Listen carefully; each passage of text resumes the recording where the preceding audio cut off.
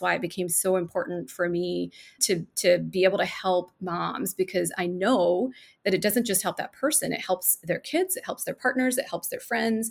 It's a real mushroom effect. It's a beautiful thing. And that's why I began to feel so passionate about it, was because I felt all of those things. And I feel like I probably suffered for too many years with some of those things, sort of feeling like, oh, I'm the only one that wakes up at 2 a.m. I'm the only one who can't fall asleep because holy cow, I didn't get all the things done. And so therefore my day sucked and I can't even, and then you can't fall asleep. So I'm not a stranger to that. This isn't, the way that I live now has not been the way I've always lived. Motherhood is a full-time job, except there's no clocking out. Hi, I'm Allison, doctor of physical therapy, mom of 2, and women's health nerd. Join me as we dive deep into motherhood and answer the questions that everyone wants to know, but no one wants to ask. So grab a coffee, water, or wine, and get comfy while we chat with some of the top women's health practitioners who support moms from fertility through empty nest to improve our mental, emotional, and physical well-being. This is the All Out Motherhood Podcast. Hey everyone, I'm here today with Dr. Rashmi Shram, and I have actually known Dr. Shram for, at least, I'd say 13 years, 12 years. I can't remember exactly. When I first moved to Florida, she actually became my physician, and she was practicing family medicine and women's health at the time. And she kind of kicked my butt in grad school, and my thyroid was having some issues with stress and sleep and mindfulness and, being a little more health conscious. So she kind of kicked my butt into gear and helped me with that, and totally in a natural way without having to do medication, which was, the next thing that we were going to go to. So I'm so excited to chat with you today and learn a little bit more about what you're doing now, because you've actually kind of changed positions. And we're going to talk about a lot about mindfulness and kind of failing bravely for the sake of your kids, which I'm super excited about, having young ones and kind of, learning how to do that. So just tell us a little bit about yourself and what you're doing now. Allison, thank you so much for having me. It's my pleasure to be here. I am a board-certified family physician. I've been practicing for 20 years. Also a certified integrative health and wellness coach. And I also am certified in meditation teacher, as well as Ayurveda teacher, and then Yoga Nidra as well. So what I do now is I combine these ancient wisdom practices into, I do have a small DPC practice, which is a direct primary care practice myself. And really what I'm focusing my attention and energy on now is my integrative coaching practice, where I help women one-on-one. And what I do now in my coaching practice is I help high achieving women who are feeling overworked, overwhelmed, to let go of guilt and tap into inner peace and joy so they can live the energetic and purposeful lives that they deserve. And that's so amazing and so needed right now. And I definitely feel that myself, because there's a ton of guilt that goes along with motherhood in general, but also like trying to build your business and trying to build your career, whether it's yours or not. And, just wanting to better yourself, whether it's through education and taking that time to do all of that, along with building up the path that you're on. It takes time away from your family and takes time away from other things, your relationship. And sometimes it takes, some extra financial support. And those are things that just really get to you and kind of stress you out and make you feel guilty as a mom and as a parent. So I'm really excited about what you're doing. Yeah, for sure. Letting go of the guilt is the first step in moving forward. And I'm certainly guilty of that myself. It is just part and parcel of being a mom, I think. And I would be lying if I told you I never felt guilty about doing one thing or the other. It's just, it's recognizing it, bringing awareness to it, having some compassion around it, and allowing it to go. Mm-hmm. Yeah, having compassion for ourselves is sometimes a hard pill to swallow. It is. It really is. I absolutely agree. So what are some things that you work on specifically with women in this realm? Yeah, so we really, so coaching itself is a process driven model. At the center of integrative coaching is mindfulness and meditation. And around it, there's really a process, it's a growth promoting process. And so it's my job to very gently and very compassionately shine a light on limiting factors, on those blind spots that we all have, and really promote growth. And promote it in a way that's very, very meaningful for my client, if that makes sense. Absolutely. Yes. And I think we all have those limiting beliefs. And, we get inside our heads and we have those negative conversations with ourselves, especially in the middle of the night when we're lying awake and stressing about a conversation that we had a week ago. And, just things like that, or that we don't deserve to put the time and effort into what we really want because our family's needs come first, or, different things like that. So that's really important. Absolutely. Absolutely. That is such a good point. And I think every single human being has that experience of waking up at 2 a.m. and replaying a conversation from 10, 12, 14, maybe even 2 years ago. Mhm. And, that kind of rumination is actually very receptive, believe it or not, to a practice of meditation or mindfulness. And so there's so many different, kind of ways that people view what meditation and mindfulness is. Is it okay if I just do a short kind of definition of those? Absolutely. Yeah. So, so mindfulness really just means, or mindful awareness just means being in the present moment without judgment and with curiosity. So that means it conveys an openness. And so the opposite of mindfulness means ruminating about the past or worrying about the future. And meditation is just one way to practice mindfulness, right? So in meditation, there's so many different kinds. I teach a couple different kinds. In one of those, we just repeat a mantra, for example, and then in the other, it's fully guided. And really, the only couple of things that people have to do is pay attention to the present moment.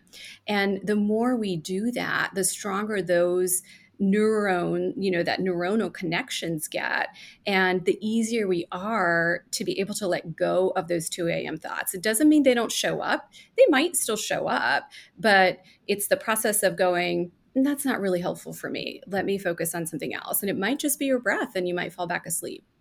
Oh, that's so awesome. And I've never actually heard those described quite like that. And I really, really like your definition of those, especially the way you threw in the word curiosity with mindfulness. You don't hear that thrown in there a lot. And it really does go hand in hand now that you bring that up. And that's a really neat way to describe them for people. Going down that rabbit hole, what are some mindfulness techniques that you use with your clients? Absolutely. And this is actually a lot of the most basic stuff that I do with my clients. And so most of the time, these women are very high achieving, and most of the time they're really beating up on themselves. And, for all the reasons that you talked about, which is that society kind of has almost set us up for this, sort of like guilt, nonstop guilt. And so we really start to assess what those are. So some of the tools that really we start to work on right away are journaling. So like just a thought download. That's one of the first things that we do. We look at everything, Allison. So we look at, because whole health isn't just mindfulness. It isn't just your work. It isn't just you as a relationship with, your kids. It really encompasses, how are your relationships and how much are you moving? How much rest are you getting? What kind of foods are you eating? And so we look at the big picture, and I actually have it's like a 10 page, it's kind of overwhelming at first, that we go through and we say, okay, well, where are you here and where do you want to be? And, so we really start to assess it. And so the very first thing that we do is bring awareness. And I'm telling you, about 80% of the time, just filling that stuff out, just taking an hour out and going, oh my God, I never thought about this before. What do I want from, spirituality, which is really, the definition is finding a higher purpose and connection. And it is part of our health. And so really, as we start to bring awareness, a lot of things begin to change right away. And that's so nice to hear that you can see changes starting to come about after just making some small changes, or not even changes, just kind of realizations, not just things that, okay, you have to work on this for 12 weeks and do this every day. It's not as overwhelming as a lot of people might initially think it will be to kind of overcome these type of thoughts and, get out of their own head, basically. Yeah, yeah, absolutely. Now that we've talked a little bit about mindfulness, and I know we're going to weave it in here with everything else, but let's talk a little bit about failing bravely, because those two words you don't normally think go together, but it's so important that we do learn how to fail and fail bravely for our children's sake and for our own sake. Just learning how to do that, though, is a whole other process. Oh, for sure, right? So you and I, you've got your doctorate, I've got a doctorate. That didn't happen by getting a single F or probably even a single C in our lives, right? So a lot of times when we hear the word failure, the connotation that it's a trigger word. It's for sure a trigger word for almost all of us. And the connotations there are we weren't trying. It implies all kinds of things of unworthiness, of shame, all of these other things. And so, one way to really look at failure is number one, as an adult, there will be zero growth in our lives without failure. That's just a proven fact by, we've looked at studies. And so, if we want to grow as adults, we have to take chances. Taking chances means we're going to have failures and we're going to have successes. And so you really don't see a success story without the failures that are in there, whether it's about business or parenting or personal growth or professional growth, really anything like that. And so one way to really flip the script on, failing and making failing bravely part of our everyday mindset is to look at, okay, this is what I tried to do. I tried to get from point A to point B, and I took these steps. These steps did not work. And therefore, there are my data points. I'm not going to repeat that again. And, I don't really think of the word failure all that much, even though I can tell you if we looked like certainly a business standpoint, there, people would say, oh, you failed there, you failed there, you failed there. But that's just focusing, that's that negativity bias. So we really have to be aware of it and really look at the flip side of it is without, failure, you cannot have success.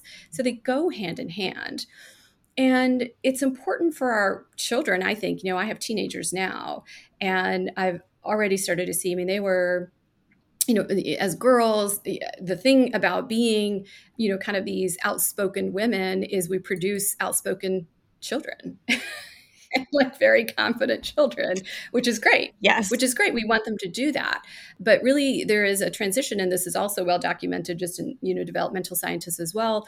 Middle school, high school, there starts to be a lot more societal pressure on them. And there is a big drop in confidence. And I've actually seen that with them.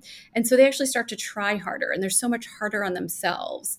And they are both incredibly driven, kind, hardworking young women. They are gifted students, gifted athletes, and yet they are so hard on themselves. And I see so much of how perhaps I was in them, and none of it has ever been spoken about in that way.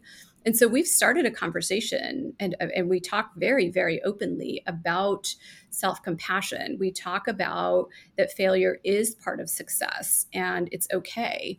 It's okay if you try really hard and you don't make X, Y, or Z team. It doesn't mean that you are a failure. It means that this part did not work.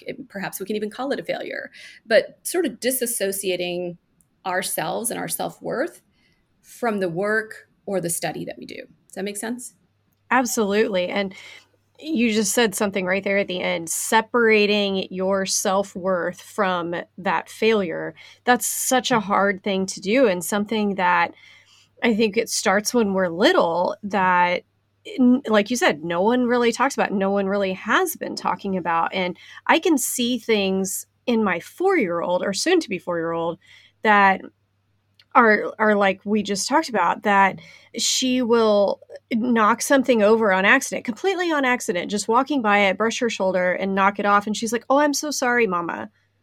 And it's just that I can see the feeling of, oh my gosh, I did something wrong. And it's like, no, you just hit something on the table. You're total, like, it was an accident. But it's those little accidents that we all have throughout the day that aren't a big deal, that even as when we're little, we turn into big deals, and it just kind of grows from there. Yeah, and that's so important for you to have that awareness and for you to just bring that awareness to her as well, and continue to stay open with really all of those conversations. I think that's what's important about parenting for sure. Yeah, absolutely. And really setting an example, because I can definitely tell that a lot of what she's showing is coming from me.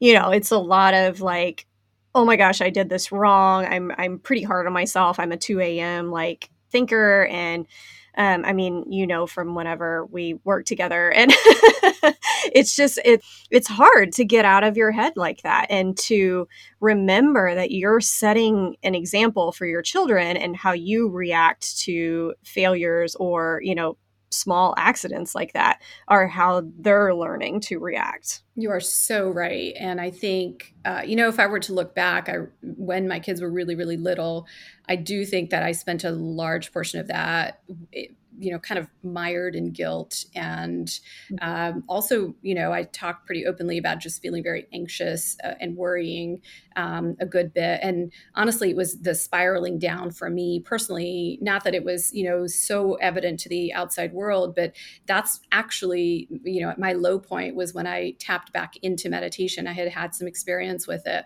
And because it literally saved me, I practiced it for years and years. And then I went back to, really learn because, even just not even professionally, just teaching it to my staff or teaching it, here and there, I was seeing a big difference. And so for me, that's why it became so important for me to be able to help moms, because I know that it doesn't just help that person. It helps their kids, it helps their partners, it helps their friends.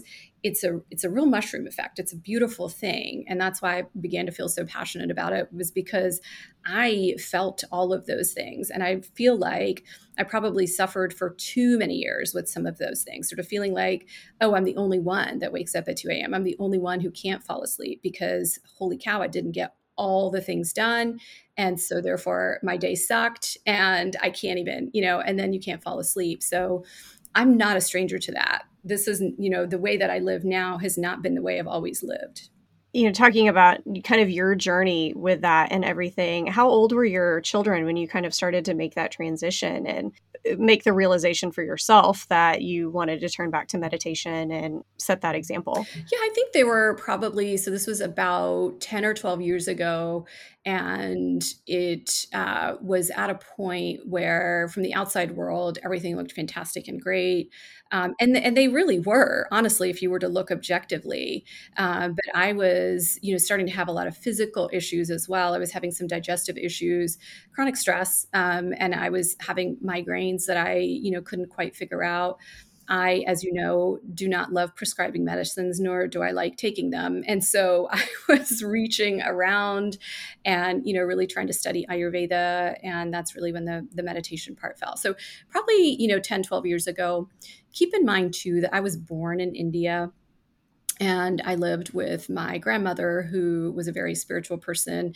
And so it was something that felt very natural to me. And I was always very drawn to it, that kind of Mhm. spiritual practice.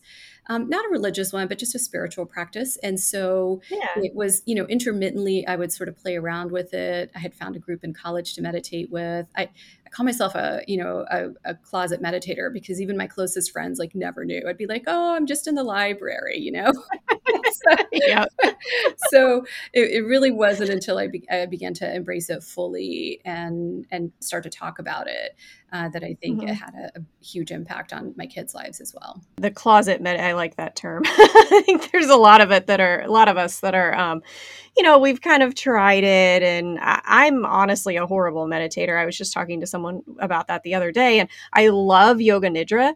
That is, I can do that, and guided meditations, but whenever you tell me to sit with my breath for even just 5 minutes and just let my thoughts, float in and out, I have a real problem with that. um, so, what are some tips that you give to moms? Because I think there's a lot of women in general who are like that. We just have trouble not just, I mean, not that you have to shut off your brain, but just letting your thoughts go, kind of, the acknowledging them and letting them pass through is very difficult for us because all of a sudden we're sitting there watching our breath and then we're making a grocery list in our head. Absolutely. And we know that that is a natural occurrence, right? So, by the way, Allison, there's no such person as a horrible meditator. It counts. It Well, thank you. counts. It does count. Even 5 minutes. That makes me Your feel thoughts better. counts. It does. It does. And that is a very, very valid and common question that I get. And so one of the misconceptions is that every meditation has to be great in order for it to really be valid. And that's not true at all. Think about working out. How many times have you slogged through a workout and it sucked, but you knew that you had to get through it, right? It's almost exactly the same. And that moment that you realize and recognize that you've gone away from whether it's your breath or a mantra or whatever, that is the magic sauce. That is the magic moment. And so the minute or the second that you realize that you're in a thought and you very gently come back to whether it's a mantra or the breath, as you do that a little bit more and a little bit more, that becomes easier to do. Again, neuroplasticity, right? And we've literally Yep. shown this with functional MRIs, with PET scans. We see that these connections become stronger and stronger, and we see that resilience to stress becomes stronger and stronger in longer term meditators. And I can certainly tell you that that's true for me as well. So one of the things is just to have some compassion and stay open with it. And if you like yoga nidra, if you like a guided meditation, do that. Spend some time in that. There's nothing wrong with that. I know a lot of people think too that when you think of meditation, you think of like sitting for 30 minutes or a prolonged period of time. But I'm sure working with your clients when they're just starting out, sometimes it's very short periods that you can actually start with that are still beneficial. Absolutely, they really are. And one of the things that I teach folks as well is breath work. And in fact, I just finished a workshop last night. And what that can do is really bring our attention, intention very consciously into the present moment. And there are, pranayama, this already as a yogi, it's the fourth limb of yoga. Yoga isn't just the asanas. And when we combine breath work as well as even a short meditation, they can have synergistic effects as far as increases in dopamine, increases in serotonin. Those are our feel-good hormones. And we start to see changes in the brain within just 11 weeks or so of practice. And it's pretty astounding. That is amazing. Yeah. So every second counts is one of the first things we talk about, and we combine the breath work. And I do teach in my opinion, a very, very special mantra-based meditation. It took me several years to finish my certification, and it is based in Vedic astrology. You basically would have to go to my source, to my mentor, to collect your mantra based on where you were born, the time of birth, and all that. And it has to do with vibrations. And that was actually what clicked for me years ago, which was, again, also why I went back to pursue that in particular. And that, to me, is an easy, effortless way to meditate, if that makes sense. That's a great way to sum it up, and a really cool way that you went back to it. The Vedic astrology is very interesting once you really get down into it. Yeah, I cannot pretend that I understand it at all, but I do have a source who will fetch, based on Vedic mathematics and astrology, that particular, primordial sound mantra. Going back to your clinical practice versus your practice now, you've kind of been in both worlds as like very traditional medicine versus kind of a nice East meets West, meshing of the two. And, what are your results compare? Are you seeing a lot better results with people's health and wellness in one versus the other? I know your answer, but I still want to ask. Yeah, hands down, and we don't necessarily want to compare, but Yeah. hands down, the reason that I'm doing what I'm doing, which is integrative health, is because I truly believe in it, and I think we're really lacking in it. It's no, there's nothing terribly wrong in terms of how allopathic medicine is run, except it's very incomplete. And, it's okay for the acute situation. If you have a pneumonia, I will treat you with antibiotics. If you need surgery, trauma surgeons are going to do an amazing job. If you have cancer, chemo. But what happens to chronic migraines? What happens to chronic hypertension, diabetes, obesity? Those are really the things that are killing us as heart disease. And that is a lifestyle issue. And we simply do not have any capacity within that 15 to 20-minute framework to even begin to address them. Yeah, I think you pretty much just summed that up in a nutshell very well. And I've experienced that in both sides, both professionally and personally as a patient. So it's nice to hear that coming from someone more on the, medical clinical side of that. What are some other things that you talk about with your clients now regarding that realm of like failing bravely and getting out of your head and, besides mindfulness?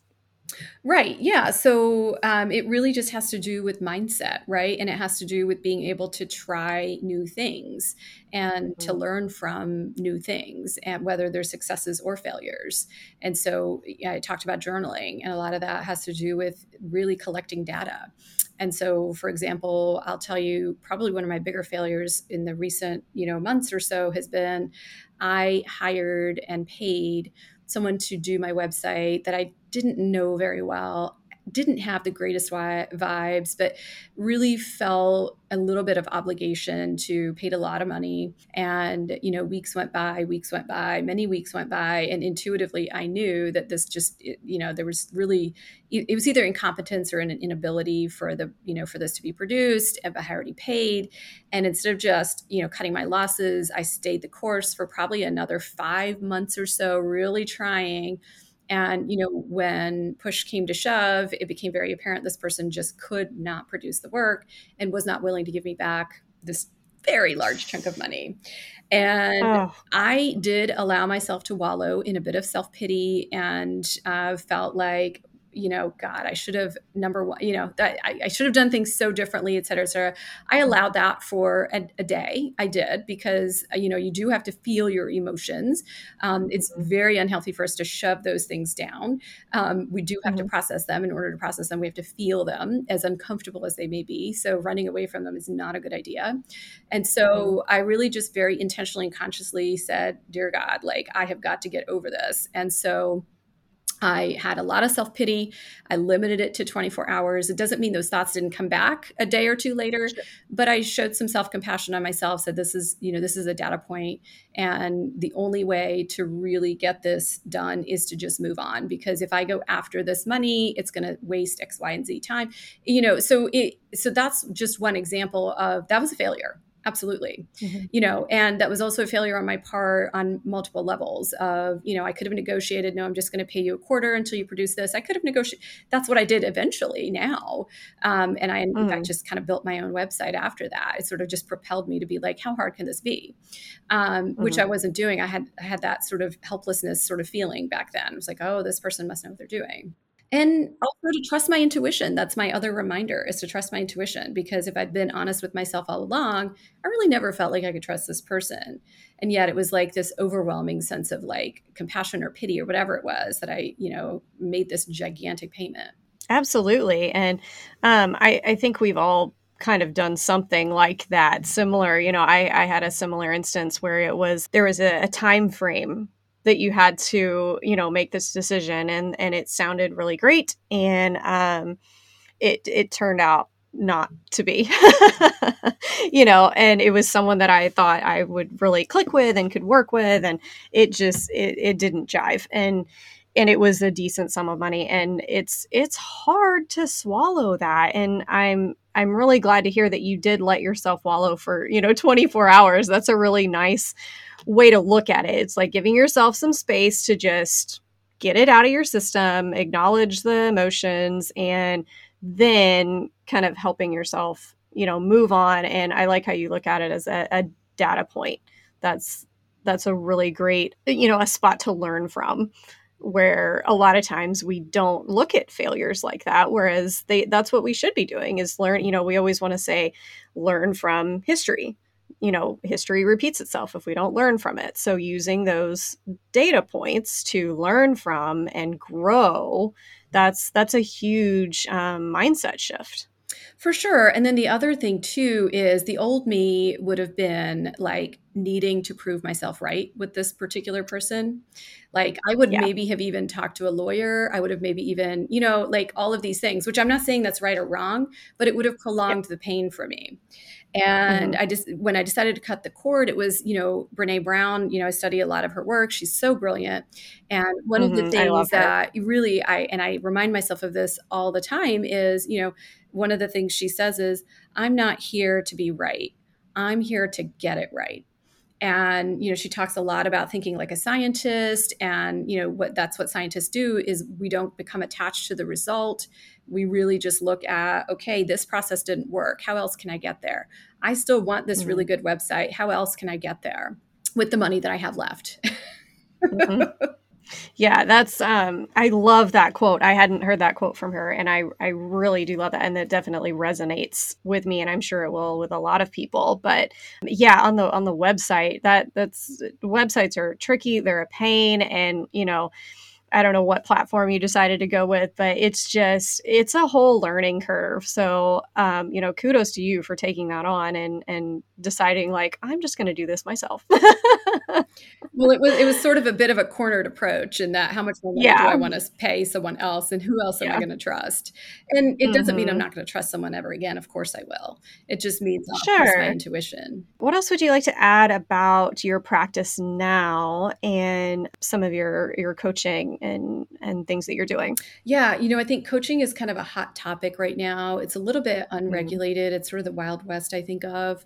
And so I would say if you're thinking about coaching, do a little bit of work beforehand before you choose your coach and look to see, what their training was, what their background is, and mhm, what kind of results they've produced for other folks first. And plus I would say look at investing in yourself, and that's the first thing to really start to look at for sure. Until I really started to do that, I really was not just suffering but also in a very stuck place for myself and not in mhm, that growth mindset that is so essential for success as so many, in relationships and in all kinds of different areas. And so to really look at your own blind spots is so difficult, and to have them shown to you in a compassionate way is life altering for sure. And it certainly was for me. And I've had a coach. I still have a coach now, because I see the huge high value in it. And I would say if you're thinking about hiring a coach, do it sooner rather than later. That's really the first thing that my clients that have graduated from will say over and over again, oh my God, I wish I'd done this sooner. that's kind of the takeaway a lot of times with a lot of things, but yeah, that's great to hear. And thinking about hiring a coach can sometimes be overwhelming, but like you said, investing in yourself is the first step, and getting over that, like, am I really worth XYZ amount of dollars to, put this time and effort in? And sometimes the feeling like we're worthy to do it is the biggest boundary or biggest hurdle that we have to get over. 100%. Always, always, always. And it was for me too, Allison. It was my biggest, I had so many pain points that someone could have helped me with if I had just, allowed that to happen. And, I just had all this conditioning, was like, why can't I get it right myself? And you can, but what does it cost you? How long does it take you?